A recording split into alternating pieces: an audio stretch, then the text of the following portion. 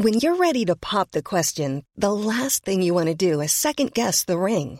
At BlueNile.com, you can design a one-of-a-kind ring with the ease and convenience of shopping online. Choose your diamond and setting. When you find the one, you'll get it delivered right to your door. Go to BlueNile.com and use promo code LISTEN to get $50 off your purchase of $500 or more. That's code LISTEN at BlueNile.com for $50 off your purchase. BlueNile.com, code LISTEN.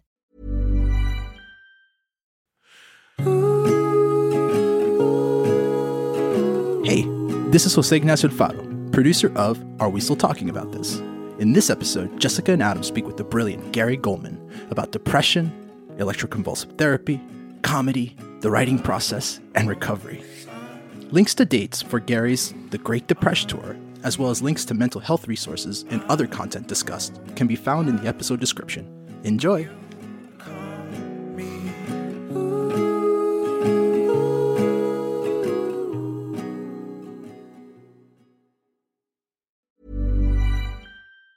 If you thought the only way to get a more defined jawline with natural-looking results was through surgery, think again. Juvederm Volux XC is a non-surgical injectable gel filler that improves moderate to severe loss of jawline definition and can help you achieve natural-looking results with little downtime. Even better, this improved definition lasts up to 1 year with optimal treatment. No maintenance required. Improve jawline definition for a smooth, sculpted look with Juvederm Volux XC. For important safety information and to find a licensed specialist, visit Juvederm.com. That's JUVEDERM.com. Not for people with severe allergic reactions, allergies to lidocaine, or the proteins used in Juvederm. Common side effects include injection site redness, swelling, pain, tenderness, firmness, lumps, bumps, bruising, discoloration, or itching. There's a risk of unintentional injection into a blood vessel, which can cause vision abnormalities, blindness, stroke, temporary scabs, or scarring. Talk to a licensed specialist to find out if it's right for you.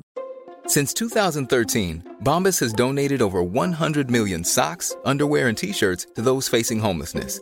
If we counted those on air, this ad would last over 1,157 days. But if we counted the time it takes to make a donation possible, it would take just a few clicks. Because every time you make a purchase, Bombas donates an item to someone who needs it. Go to bombas.com/ACAST and use code ACAST for 20% off your first purchase. That's bombas.com/ACAST, code ACAST.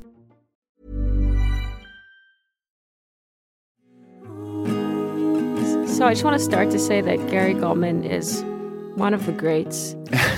And it's weird to say that looking right across from you, but it's true. Wow. Everyone says, I hear absurd. this. I hear this again and again. If you're not as good as Goldman, then what are you even doing? You know, Oh my or people refer to you as I could Goldman. Goldman can do this. You Oh, can't do. You know, man. people will refer That's to so you funny. and to But I can name 50 guys that I feel that way about, other comedians that I think really know how to do it. Writing wise, who would be number one for you? Probably like Dave Attell. Oh, you can't count him. Yeah, or Ryan Hamilton or Brian Regan. John Mulaney. I haven't seen his latest thing, but like his early stuff was so incredible. And I heard the new one is amazing too. And Birbiglia, and there's just countless. Yeah. I would definitely think you would be like the top three if Well, it was how to write a complicated but really, really engaging set that Smart, is funny, intellectually sound. Thanks. Palatable when it should be palatable, and challenging when it should be challenging. Oh, thank you. Like that's, I watch your stuff and I rewind and pause, and we'll break down how you did certain So things. we're fangirls here of you. When did you start talking about like anxiety and depression in your act? Well, it's interesting because Jessica we collaborated on my set for Colbert, and everything on that set was a symptom of depression, but I did not feel safe, comfortable, or confident enough to go on national television and say, these are how my depression manifests. if you were simpatico with me, you would say, oh, this guy's depressed. Or if you understood depression, you would say, this guy's depressed. But if you weren't, you would just say, oh, this is the laziest man I have ever It was the fork and the ice cream joke. Yeah, it was all about what you could read into somebody by finding a fork print in their ice cream. And now I say that it's one of the unofficial symptoms of depression. But then I just said, this is how tired I am. Yeah. And so... Yes, and I think the impetus for me talking about my depression and anxiety on stage was I really plumbed the depths of my will and endurance I was in the midst of a depressive episode when I taped that Colbert, and I look at myself and I'm like, oh my gosh, I was a mess. I slept up until it was time to get dressed, and then came home and slept after that. I mean, I was just dying. No one would have known. Nobody would have known. The adrenaline kicked in. No. Thank God. That's you what I was killed, thinking. you God. crushed. It was all joy and hugs. Yeah, it's amazing. Thank God. It's amazing what we put ourselves Yes. through, the mental gymnastics, Yes. that I even when I'm most stressed out, it's just... Yeah. But I heard an interview with Dick Cavett, and he was saying the same thing. He said, I interviewed Groucho Marx, and I was suicidal and anxious, and then I watched it, and I wouldn't have known that I had a care in the world. So it's where people say it's brave to talk about going through depression, but what's really brave is enduring it and going on. And I wouldn't say I was faking it, because for those 5 minutes I felt pretty good. It's just the endorphins and the dopamine kick in, and you're able to survive. But it wasn't until I think October of 2017 that I did this interview on a show called The Hilarious World of Depression, which is so helpful to a lot of people, and myself included. And that was the first time that I was completely open about certain things, like being in the hospital with depression, and some of the treatments that I had undergone, and the feedback I got from that was so strong. And a few months prior to that, I had gone so dark. I was so sick that I moved out of New York City. I'd moved back to my hometown and was contemplating giving up comedy. And then when I decided I needed to do comedy to make a living for a while in between finding a new job after 24 years or 23 years at that time, it was just so obvious that I was depressed and anxious when I got on stage. My face betrayed it, and I was shaking, and I was just a wreck. My hair was out of control. I wasn't really taking good care of myself. I had put on like 30 or 40 pounds, and so it would have been impossible not to address it on stage and carry through. So that was, I guess it was a necessity that I started talking about it on stage. So it's a really long answer to your question, Adam. It's a great answer. Is it? Yeah. Okay. If you're comfortable speaking about some of the things that helped you during that 2017 period when it was really dark, was there a particular treatment, or was there a lifestyle change that you feel or like... coping mechanisms that you... Yeah, it lasted from like March of 2015, and I started to come out of it in the late summer of 2017. Oh, and that's long. That's clinically abnormal. Yeah, very abnormal. Yeah. And I'd never had an episode last that long. And I was in the hospital twice during that time. And then I switched medications for like the fourth time in that 2-year period. And it made me feel a little bit better. And I remember for years, coffee did nothing for me. So I had stopped even drinking coffee because my mood was so low, and I was so depressed, and everything was slow. My mind, I walked slow, everything. And I had a cup of coffee, and suddenly it worked. Like I had that, I feel like a god after this cup of coffee. And that was like the first day where I was like, I might be getting better. And then the medicine that I had started taking 2 weeks prior, after about 3 weeks, started to work well enough that I could get up at a reasonable time and I could spend time with friends. And I think that was the key. I would make plans and I would accept invitations even from fans at comedy shows. I became friends with a few people who came up to me after shows and asked me if I wanted to have dinner or get coffee, and I started to say yes to all those things and make plans with my friends and get out of the house, and that was really helpful. That's the one thing I tell people, because I know there are some days and some months, and for me years, where nothing helped, but the hour or 2 or 3 with a friend at least distracted me from my anxiety and depression and got me out and gave me a reprieve from the ruminations that you have and the fears and the shaking, and it was so helpful.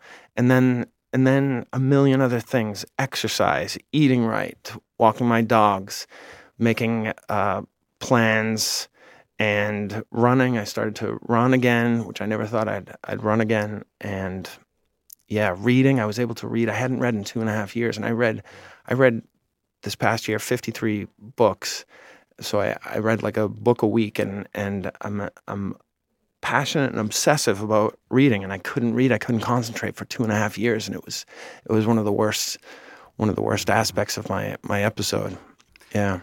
When I talk to people about medication, now that I'm not a therapist anymore, I can talk about myself. So when you're in the room, you're never supposed to do that. But I would try and say that medication is it'll just hopefully bump your baseline up a little. Yes. So then you can do the things like exercise or be with friends that are really going to help you. And I think for people to understand that the medication is not going to make you better, it hopefully will and for me it was Wellbutrin, bumped up stuff enough where I could be active and alert and roll out of bed, and food tastes a little better. I get my buzz off coffee, like you said. I drag my ass to the gym. Yes, that's such a great point. And one of the things that's so insidious about depression, and people don't even mention it, is that you don't enjoy any of the things that you used to look forward to and give you a reason to get out of bed. So watching basketball, watching movies, going to live sporting events, reading, all these things did nothing for me. There was no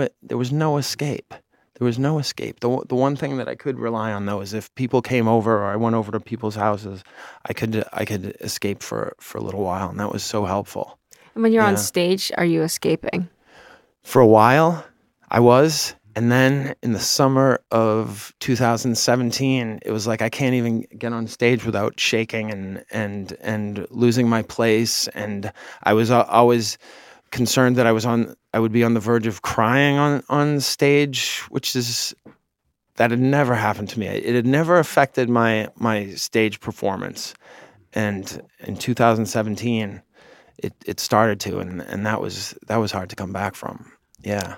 I just want to talk to you about your writing process. Yes. Because you are such a writer. Yeah. We had on writer Melissa Phoebos the other day, and she's a memoirist, and she says every day for 10 minutes she does just write to write. Yes. And I'm wondering, what is your routine? 'Cause it seems like you're forming more routines. Have you always had a writing pattern? Yeah. When I first started, I would write everything down word for word and sound it out and talk it out, but memorize it and then go on stage. And then as I started to get a little bit better, I was able to maybe try a line here and there ad-libbed on stage. And once I got to a level where I was competent, and to use a musical metaphor, I learned the scales and the formulas of comedy and the sort of grammar and the things that I wanted to talk about. I would record the sets and then transcribe them. And the transcribing, it gets you to do the hardest thing, which is to open up your notebook and actually write. And you're telling yourself, all I have to do is write what I said. That's so easy. And then, without exception, I add things, I change things, I come up with new ideas. There are jumping off points, and so that's the best advice I can give somebody. And it's hard because listening to your voice and the audience never sounds as good as it did from the stage. The microphones just can't capture it. So you're like, did this not go that well? You just have to rely on that feeling you had when you told it. This was a good joke and this worked and you said it this way. And then over the years, I've sort of combined. Jerry Seinfeld says he writes everything out, memorizes it, tells it, figures out exactly how to say it, and repeats himself and does an impression of himself. A little OCD, maybe. Yeah, a little OCD, yeah, that's true. Yes. When I before I got into television, I was writing for magazines for many years. I was a freelance writer, and often I would have to transcribe the interview, right? Yeah. And I would often turn in the story late because I couldn't stand listening to the interview. I couldn't stand it. It was painful. Yes. Like the little giggles or the, yes. I remember there's an interview I had with Van Morrison, and I was so embarrassed. Oh, my word. The Van Morrison one and the Iggy Pop one were the ones where I was just like, oh, God, this is so embarrassing. I was much younger, too. I was very giddy. I was just like, this is so embarrassing. I would just cut out, and I would just say, editorially, is it okay if I just cut out, like, just multiple things, or is that... is there a problem with that? It's embarrassing. Yeah. But it got me to bend, and I just started forcing myself. I'm like, you know what? I just have to, and then I have to. I'm not going to get work if I continue to hand in things late and be an asshole. Good for you. Yeah. But it's so hard. Yeah. It's so hard. I've said it to so many people, and the one person who's like the Buddha of New York comedy is Colin Quinn, and he listens to his sets and he says, yeah, it's impossible. It's painful. But there's no better thing to doing it. I mean, sometimes it's like finding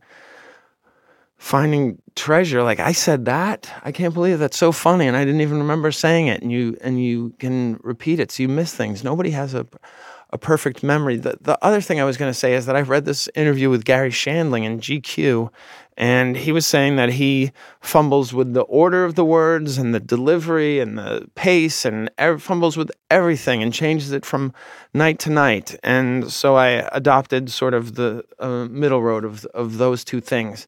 Before I do a special, I try to fumble with the pacing and the delivery and the order. And then by the time I get to the special, I've tried it a number of different ways and in different orders and tones and paces. And I say, well, this is the best. This feels the best. This is where some acting works. And so by the time I put it on a special, it'll be hopefully my best foot forward. So I think that's my process. Can I say specifically, I always like it when you call yourself Gare. Yeah, I mean, how did that come about? Do you walk around the house? Hey, Gare. I find it makes my girlfriend laugh and my friends laugh when I refer to myself in the third person because it's so obnoxious. And so I think every comedian is trying to get to that comfort on stage where this is like what I'm like with my friends in my best moods during the best of times when you get that feeling, oh, look at me, I'm holding court.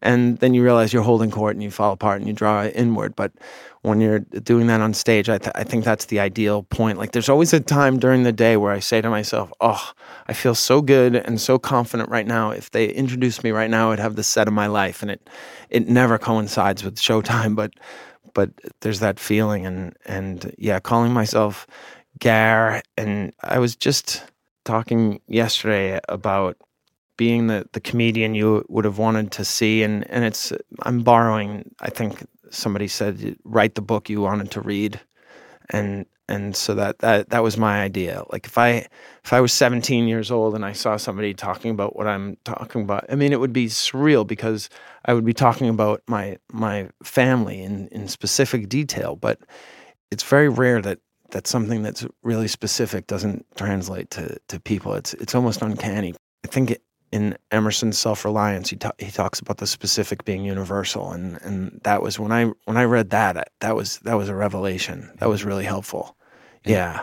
And I think that's part of the reason when people hear people like you that they admire speak about struggling with these issues, that it's very helpful for them. Yeah, I think it's helpful for, not to the extent that I experienced it for, because 2.5 years is torture and it's almost like a punishment, but it's made me so much more compassionate and humble, and I'm glad I had a struggle. I could have learned the lesson in 3 to 6 months rather than 2.5 years. When was your first episode? Well, probably when I was 6 or 7. Okay, so but they would never. They sometimes would last the winter.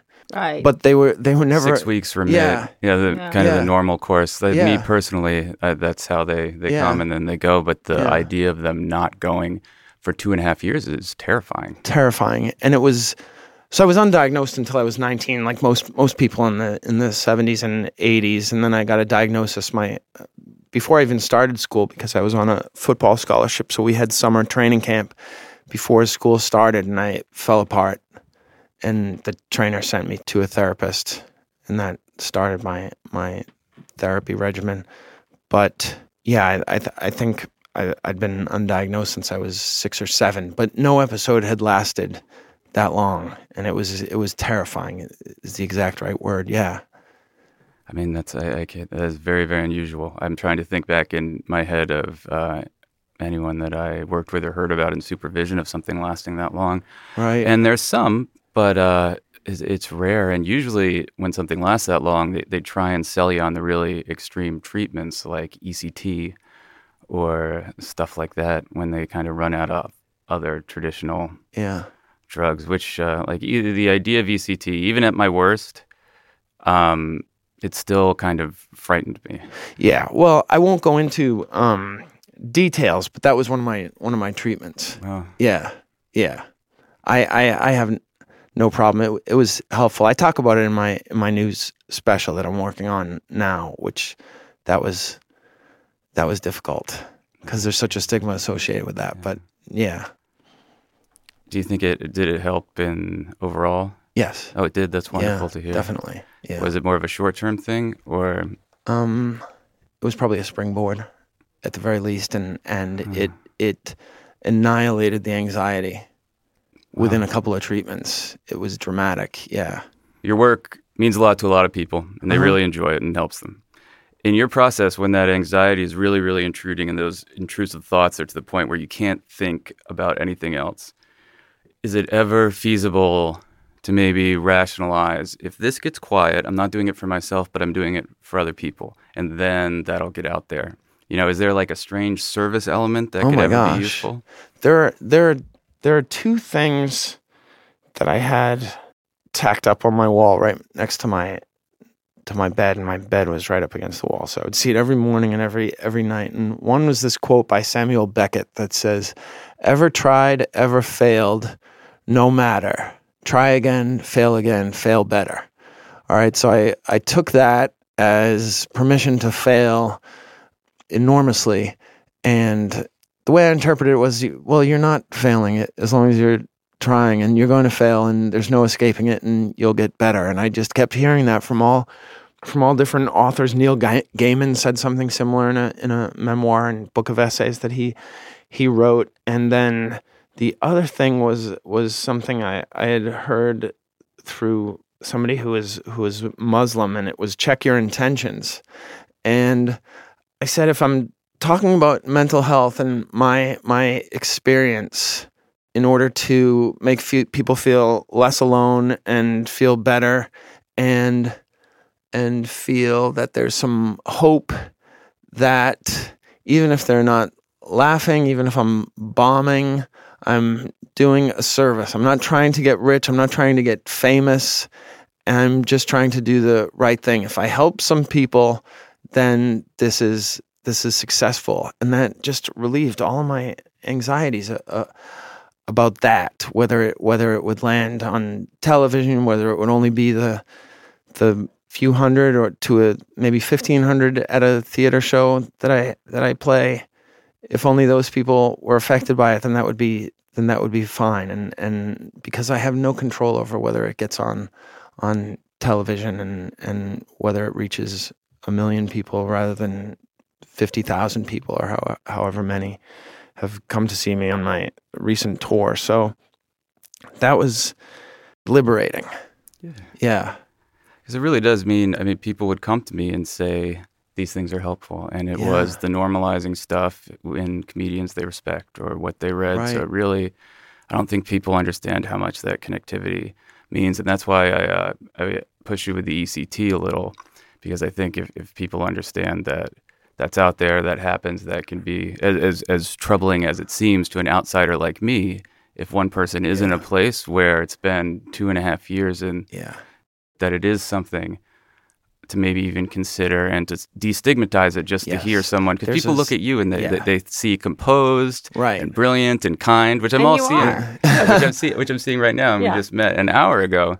And so if they could have that with someone who underwent that style of treatment, I think. There's a stigma, but it's considered the gold standard. And I came to it through a very respected doctor at Cornell who was an expert on ECT and an advocate for it, and also a TED Talk that a man, and I can't remember his last name, but his first name was Shepard, and he had been in a catatonic state in like his 40s, and he was a surgeon, and they were considering giving him a lobotomy, and a young intern said, "Can we try ECT? People weren't doing it very much anymore. It had a horrible reputation and a horrible stigma." And they started to give him, and he made a full recovery and practiced surgery again. And now he's an activist and an advocate for it. And it was really helpful. It's really effective, and it works quickly, and it saved a lot of lives. Yeah. So I'm definitely in favor of it. Yeah. Yeah. How many sessions? Probably 10, I think. Yeah, 10 or 12. And they space them. Oh, well, I did my first round in hospital, so it was like 3 a week for 2 or 3 weeks, I think, and then I did some outpatient. Yeah, good for you. And then I mean, like it's people out there, I think, will get what I mean by good for you, because I hope so. It's a big one at the end, where you have to really kind of bet on yourself and say, this is one last thing I'm willing to go through, and be hopeful that you can be yourself again. Because a lot of times at that level, people can't even see or remember when they were themselves, if that makes sense. So if you can get them to that place where you can be yourself again. I also used to work a suicide crisis line, so this stuff comes up. But it's just cool, I think. So thank you.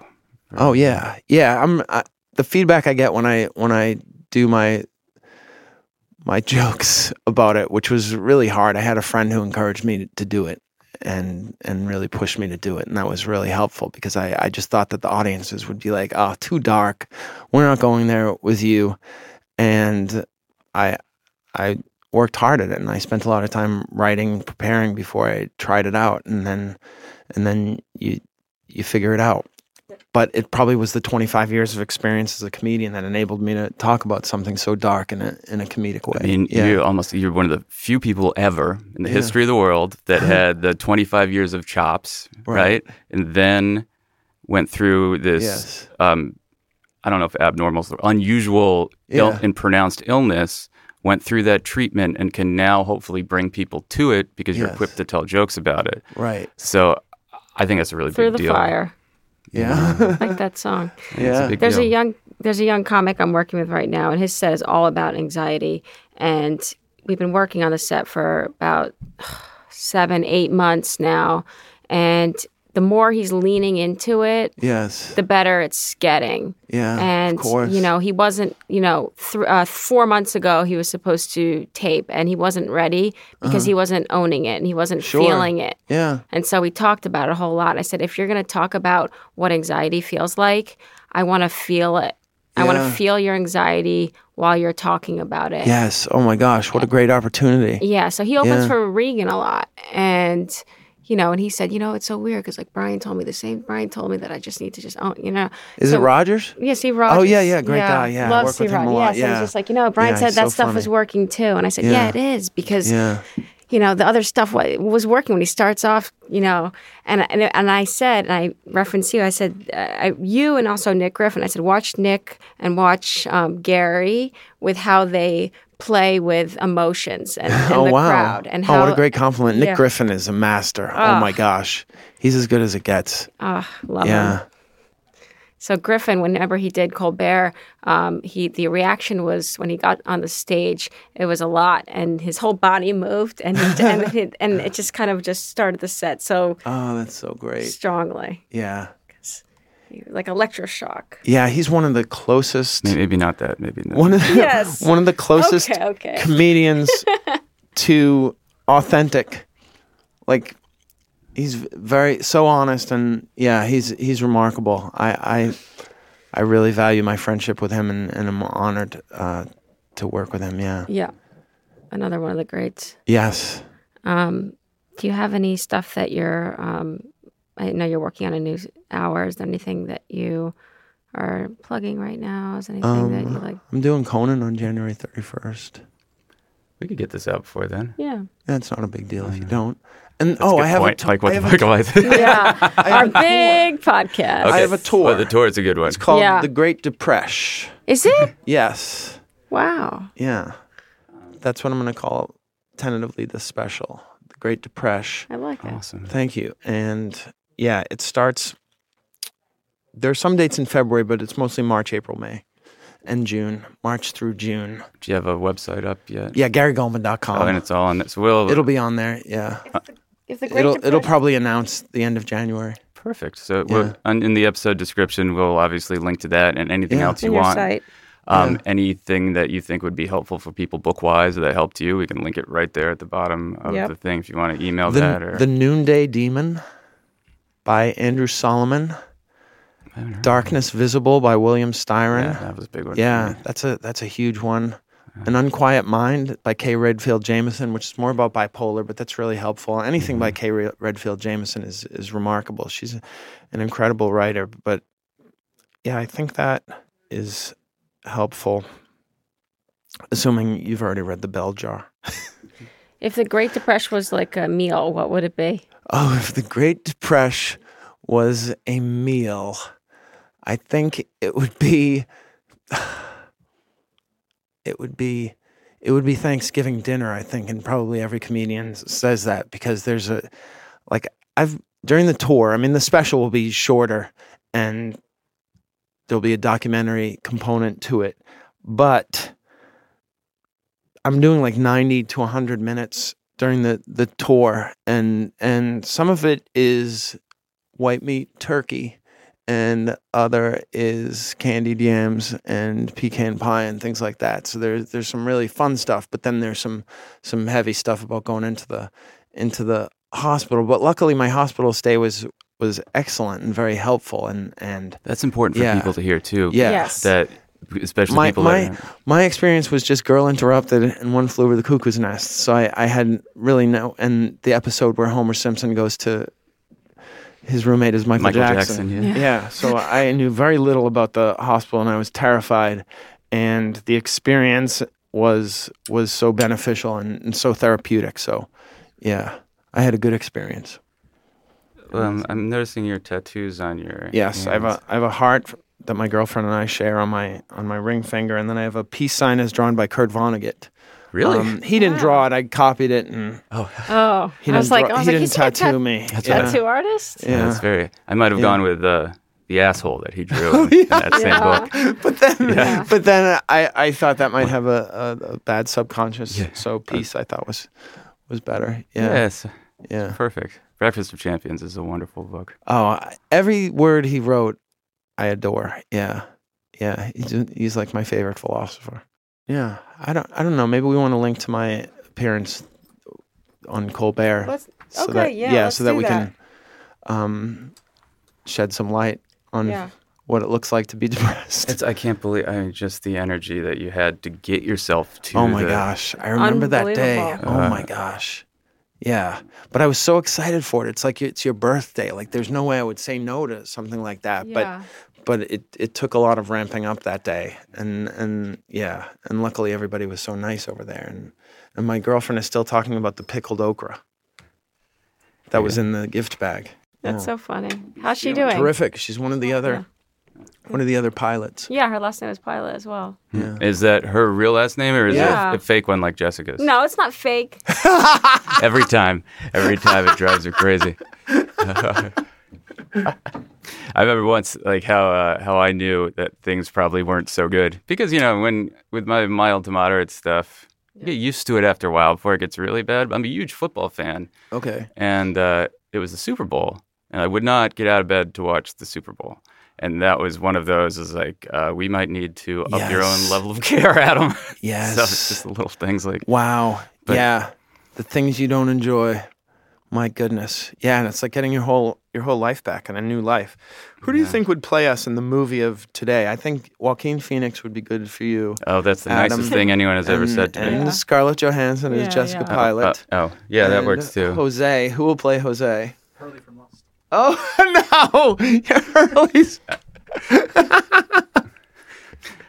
You look like Hurley's thin, handsome younger brother. Thank you very much. All right, so if we can find that Are you gonna play actor. yourself, Gary? Or are you gonna... No, I'm going to be played by Paul Rudd. What about Mark? What about Mark Ruffalo? Oh, Ruffalo, yes. All right, Ruffalo, the Hulk. Yeah. Perfect. Good, a little more of an intellectual bent. Very cool. Yeah, this was great. Well, Thanks so much for having me, guys. Thank you so much.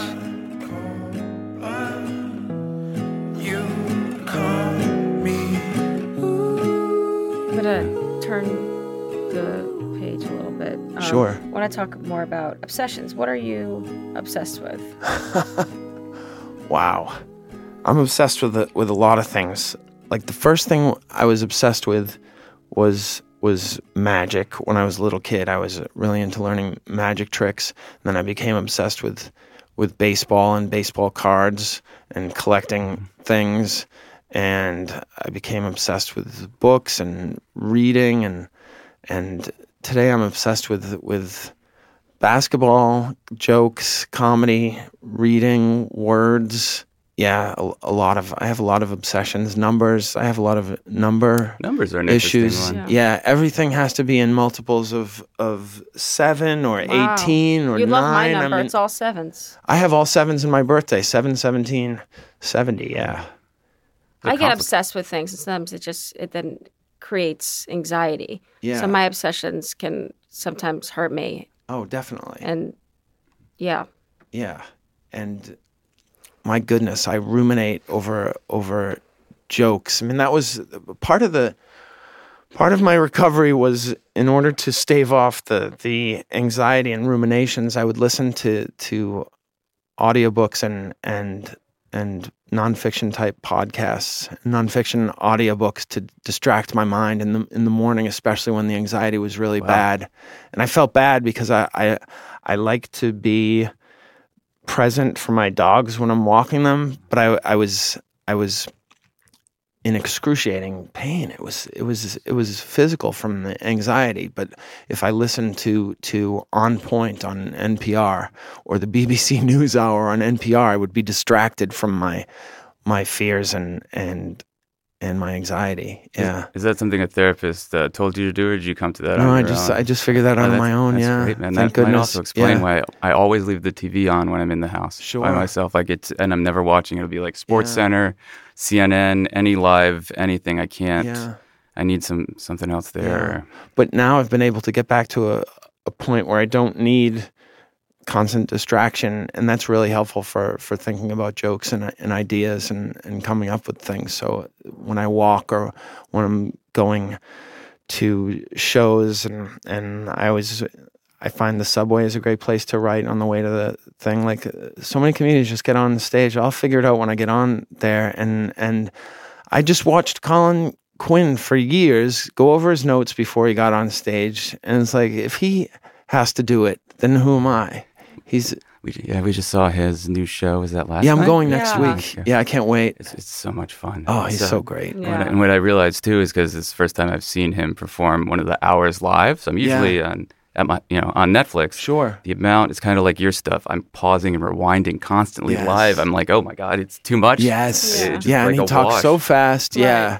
Yeah, he's amazing. Mm-hmm. There's so much to unpack in his stuff. It's like, yeah. I'm glad he's doing better. Me too. Hard Yeah. time. Oh my gosh. Yeah, that was like of all people. Are you I know. kidding me? I know. Colin? I know. Oh, thank God he made it. Yeah. Yeah.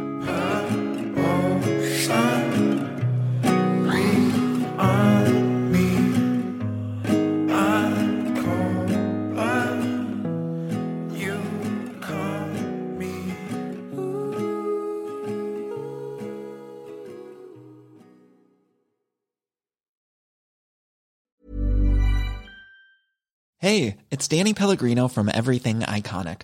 Ready to upgrade your style game without blowing your budget? Check out Quince. They've got all the good stuff, shirts and polos, activewear, and fine leather goods, all at 50 to 80% less than other high-end brands. And the best part? They're all about safe, ethical, and responsible manufacturing. Get that luxury vibe without the luxury price tag. Hit up quince.com/upgrade for free shipping and 365-day returns on your next order. That's quince.com/upgrade.